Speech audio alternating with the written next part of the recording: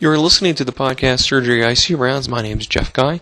I'm an associate professor of surgery at Vanderbilt University Medical Center and director of the Regional Burn Center there. The topic that we're going to talk about today is the idea of patient-ventilator interactions. What does that mean? Well, again, we've talked about the idea that when somebody breathes, they're interacting with the machine, and that we take for granted that since we do this commonly, the magnitude of the insult that we're putting on the physiological system. We breathe by negative pressure breathing. The ventilator is a positive pressure machine, and what we do is we think that if we dial in a set frequency, rate, and total volume, that's all there is to do that, and we walk away, and we don't really look at how the patient's interacting with the mechanical ventilator. There's been a tremendous amount of research and a rapidly growing body of literature that looks at things like delirium and sedation in the ICU.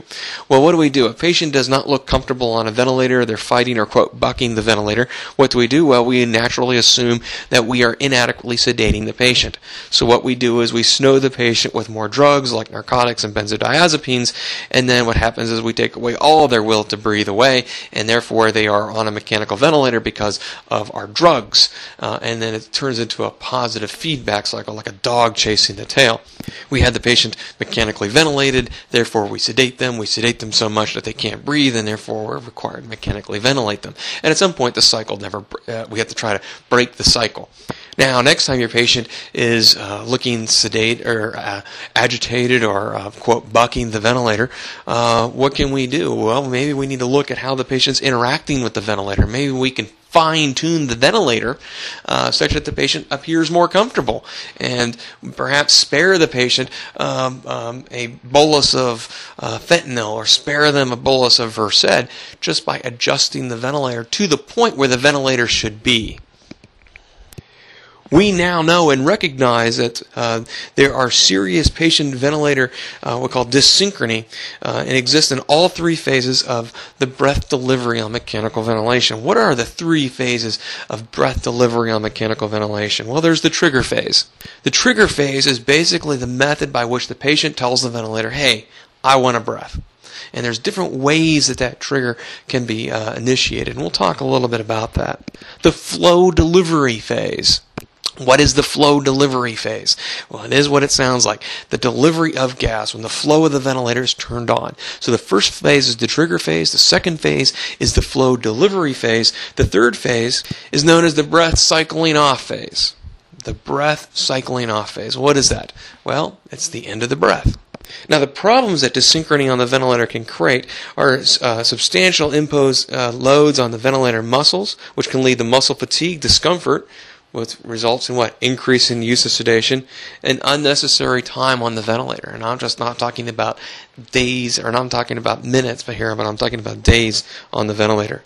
So the first phase of breath delivery on the ventilator, we said, is the trigger phase.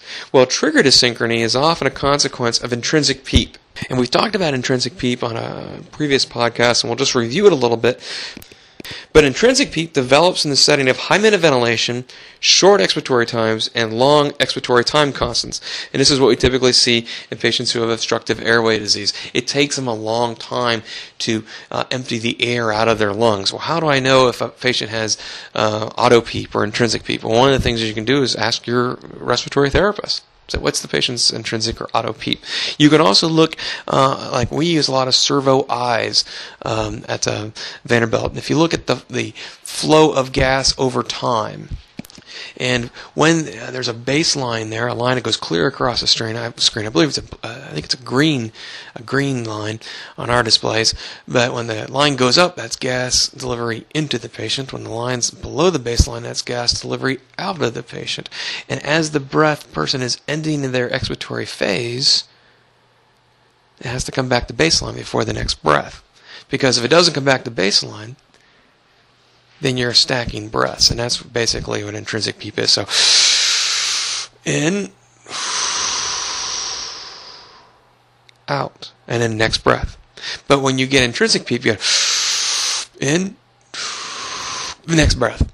And I haven't finished my breath. Well, the ventilator's saying, well, you had your time. Okay, here comes the next breath, and you're stacking these breaths. Well, how can I reduce that? Well, I can increase the expiratory time on the ventilator, And I need to be looking for this. Now, under these conditions, the ventilatory muscles must first overcome the intrinsic PEEP before the ventilator senses an effort and delivers an assisted breath. Well, what does all that mumbo-jumbo mean? Well, if I have my ventilator set with a PEEP of 10, and the sensitivity on my trigger is set at -2, okay, this is a pressure trigger. That means that the ventilator's got a sense that I'm dropping from 10, -2, to 8. And once the pressure, the PEEP, is down to 8, the ventilator opens the valves and fires a breath. But if I've got auto PEEP or intrinsic PEEP, say of 2, that means when I get the baseline, that means my pressure's sitting at 12, not 10. Well, my trigger's -2. Well, what does that mean? Does it mean I have to get to -10 or to PEEP of 10 before the ventilator opens? No, it means I need to get to +8. It hasn't changed, even though my intrinsic PEEP is elevating it. So what happens is the trigger is much harder. So the patient has to fight and pull on that ventilator to hit that trigger. So when you've got intrinsic PEEP, it's like taking your sensitivity of your trigger to say -4 or -6. Well, the patient may not be able to generate that kind of negative inspiratory force predictably, repetitively, to keep the patient comfortable. The result is that the triggering and even mistriggering, both of which pose significant muscle loads, there are several approaches to improving breath triggering dysynchrony caused by intrinsic PEEP. One thing you can do is reduce the minute ventilation, and you can certainly extend the expiratory time to try to get the gas return to go back to baseline and avoid your intrinsic PEEP. Now, this is real important when you're using flow cycle pressure support, which may have prolonged inspiratory time in the presence of airway obstruction.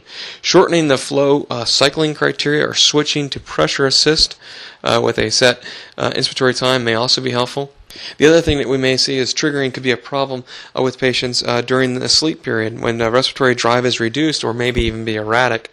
This problem with dysynchrony or triggering can produce sleep disturbances, which can worsen the psychological stress of being in the ICU and on the ventilator and further delay ventilator discontinuation. Now, there's something called flow delivery dysynchrony. Now, when you get flow dysynchrony, when you begin to take a breath in, you are delivering, you are pulling in a certain amount of gas per second, and that is your flow rate. Now, you may be trying to pull more gas than the ventilator is allowing you to do. And so what happens is you're almost choking on the ventilator. So the patient almost sounds like they're, as the ventilator allows them to catch up, they're trying to pull gas, say, at a flow rate, and the ventilator is only meeting half of that. So the patient pulls, the ventilator stops them, and they're kind of like choking on the ventilator. The patients look horribly uncomfortable when this occurs. Now, this is often reduced when you're using pressure-targeted or variable flow breaths are used compared with fixed flow breaths or flow volume-targeted breaths. There are two new developments that may improve flow and cycle dysynchrony. One is called proportional assist ventilation. Now, this is a cool mode of ventilation. This is cool. Proportional assist mode ventilation, we know what pressure support is. And we said pressure support is like a pressure augmentation. We did a whole podcast on this.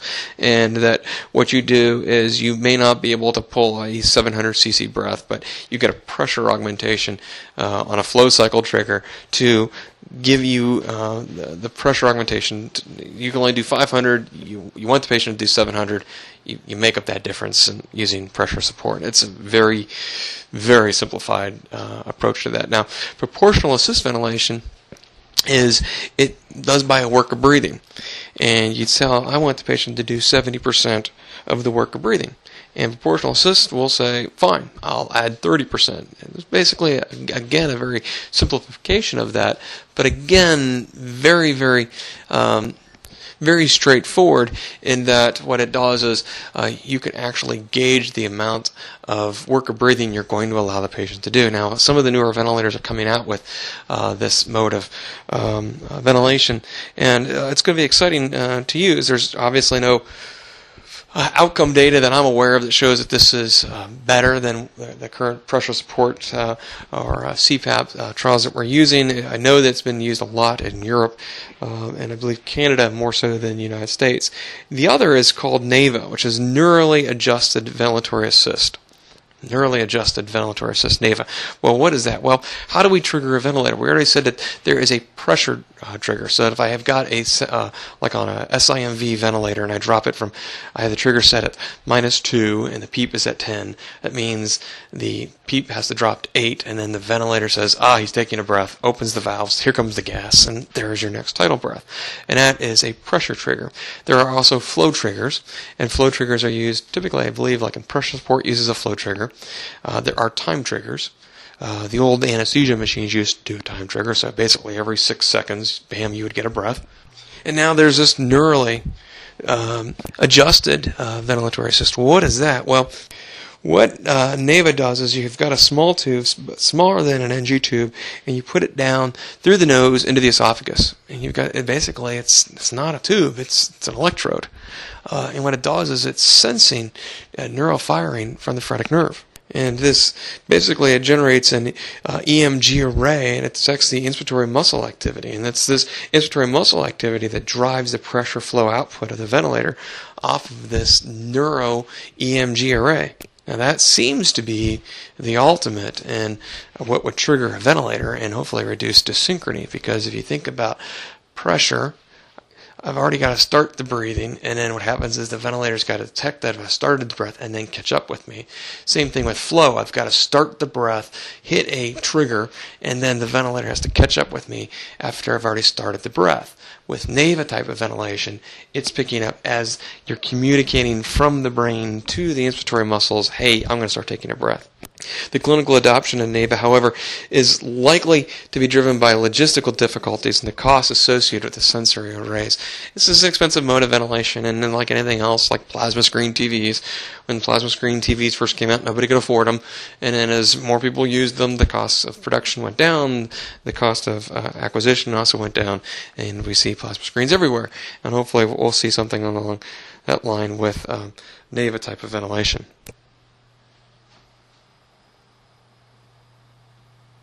Now, getting people off the ventilator still remains a challenge to most, and still people will say, well, I need to wean people from the ventilation, even though that language has been condemned years and years ago, that we don't wean people from ventilation, we liberate them.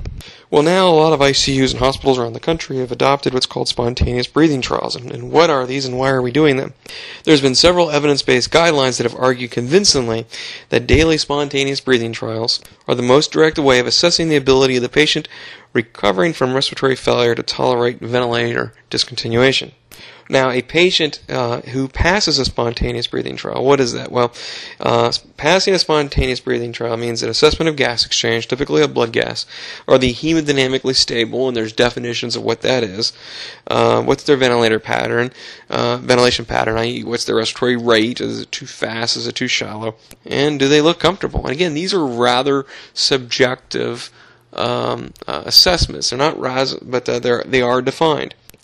And if the patient basically passes a spontaneous breathing trial, the likelihood of tolerating ventilator removal is high, and if airway protection is adequate, i.e. they're awake, able to cough, and what have you, the likelihood of extubation success is also very high. Now, we've been able to develop protocols, and these are typically run by the respiratory therapist, and you can run patients who meet these criteria for spontaneous breathing trials in the ICU every morning and get an assessment of who's likely to tolerate extubation. Now, how do you run a spontaneous breathing trial on a patient who's basically in a drug-induced stupor? And that gets to the issue of having spontaneous awakening trials. Over the recent years, the role of excessive sedation hindering ventilation discontinuation has been increasingly appreciated, i.e. that we keep people asleep, it seems, for days and days on end, and that we don't give them opportunities to wake up. How on earth are we going to assess their ability mechanic to awake and breathe with the absence of the mechanical ventilator? And it's been this realization that's led to calls for what we call daily spontaneous awakening trials, and that we should do spontaneous awakening trials as well in conjunction with our spontaneous breathing trials. Now, some people haven't been big fans of this because the idea is that, well, we're taking a patient who is sedated or in pain and we're stopping all of their drugs, and this is cruel and unusual and perhaps can lead to the patient causing self-harm by pulling tubes and lines and and the tracheal tubes, well, those are all very real concerns, but again, this is being done in an intensive care unit in an awake situation, and we're not allowing the patient to fully wake up and do Sudoku puzzles. We're doing a discontinuation of the medications, allowing the patient to begin to move and follow some commands, and then reevaluating the maintenance dose of those medications if required. I run a burn unit. My patients are in an excruciating amount of discomfort, and we'll do modified spontaneous awake trials where we will discontinue half the dose. So somebody is getting 500 of fentanyl, we will drop it every morning to 250 mics of fentanyl an hour and evaluate what the patient's overall situation is, their ability to follow commands and move all four extremities under that condition. Now, we've been looking hard at the narcotics for years past, but some of the more recent work in delirium is showing that it's the non-interrupted benzodiazepines that may be more problematic in the development of delirium. Now, the awake and breathing control trial, the ABC trial, and I have to wonder how much time people spend in getting these cute names for their studies, but they are effective. This was a trial of 355 mechanically ventilated patients, and they were randomized to management with a daily spontaneous breathing trial. Basically, business as usual, but do a spontaneous breathing trial every day. Or you had a spontaneous awake trial followed by a spontaneous breathing trial. Seems to make more sense. Wake the patient up and see how they breathe. And those are your two groups. Now, the group that had the spontaneous awakening trial involved daily discontinuation of all sedation and following protocol rules to assure prompt responses to anxiety or delirium. Now, these trials are being done, particularly the group at Vanderbilt, who is just world famous on issues of delirium. These people know how to manage anxiety and delirium in the ICU. Now, compared with the usual care plus spontaneous breathing trials, the group that had the spontaneous awake trials plus the spontaneous breathing trials had on average 3.1 additional days breathing without the assistance of the mechanical ventilator during a 28-day period. Well, what does that mean? That means they were off the ventilator 3 days faster, those who had the spontaneous awake trial and the spontaneous breathing trial versus those who had the spontaneous breathing trial alone.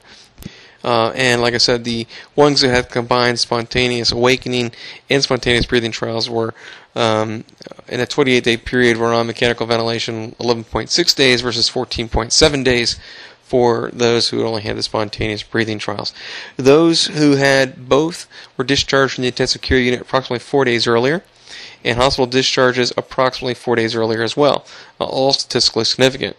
More spontaneous awake trials plus the spontaneous breathing trials, patients had self-extubations, and this is what people worry about, but it's 9.6 versus 3.6%, and again statistically significant. 3 times more self-extubations in those patients who had the spontaneous awake trials and the spontaneous breathing trials. Now, I told you earlier that in the unit that I work in, it is a burn unit, and these patients have burn faces, and their airways are exceptionally high-risk airways. Now, having said that, we will, that's why we do modified spontaneous awake trials with the recognition that when we wake patients fully, we do have a higher risk of self-extubations and putting an endotracheal tube back in a patient who is 70% burned and they're hospital day 6 and they're still 30 liters positive. That is a potentially life-threatening or even life-ending event. Now, once the patients are trached, you can be a little bit more aggressive. Now, in fairness, the number of patients who required reintubation after self-extubation was similar, about 3% versus 1.8%, and those were not statistically significant differences, meaning that a lot of the patients who self-extubated were fine, as were the total reintubation rates at 13.8 versus 12.5%. So again, the patients requiring reintubation were equivalent in the two groups. Now, during the 28-day study period, 47 patients, roughly 28%, in the spontaneous awake and spontaneous breathing trial group died compared to 58 or 34% in the usual spontaneous breathing trial group. Now, that was not statistically different. There was a trend at a P level of 0.21, but that was not statistically significant. There were trends towards less sedation use and brain dysfunction also in the spontaneous awake and spontaneous breathing trial groups. Now, these results strongly suggest that aggressive but closely monitored sedation reduction coupled with spontaneous breathing trials improve outcomes in mechanically ventilated patients recovering from acute respiratory failure. And to this end, we're seeing this adopted in many of the intensive care units, including all the intensive care units at Vanderbilt and maybe your intensive care unit as well. And that's the reason why we're seeing the people being very aggressive with spontaneous awake trials and spontaneous breathing trials. You've been listening to the podcast Surgery IC Rounds. My name is Jeff Guy. Thank you for downloading and thank you for listening.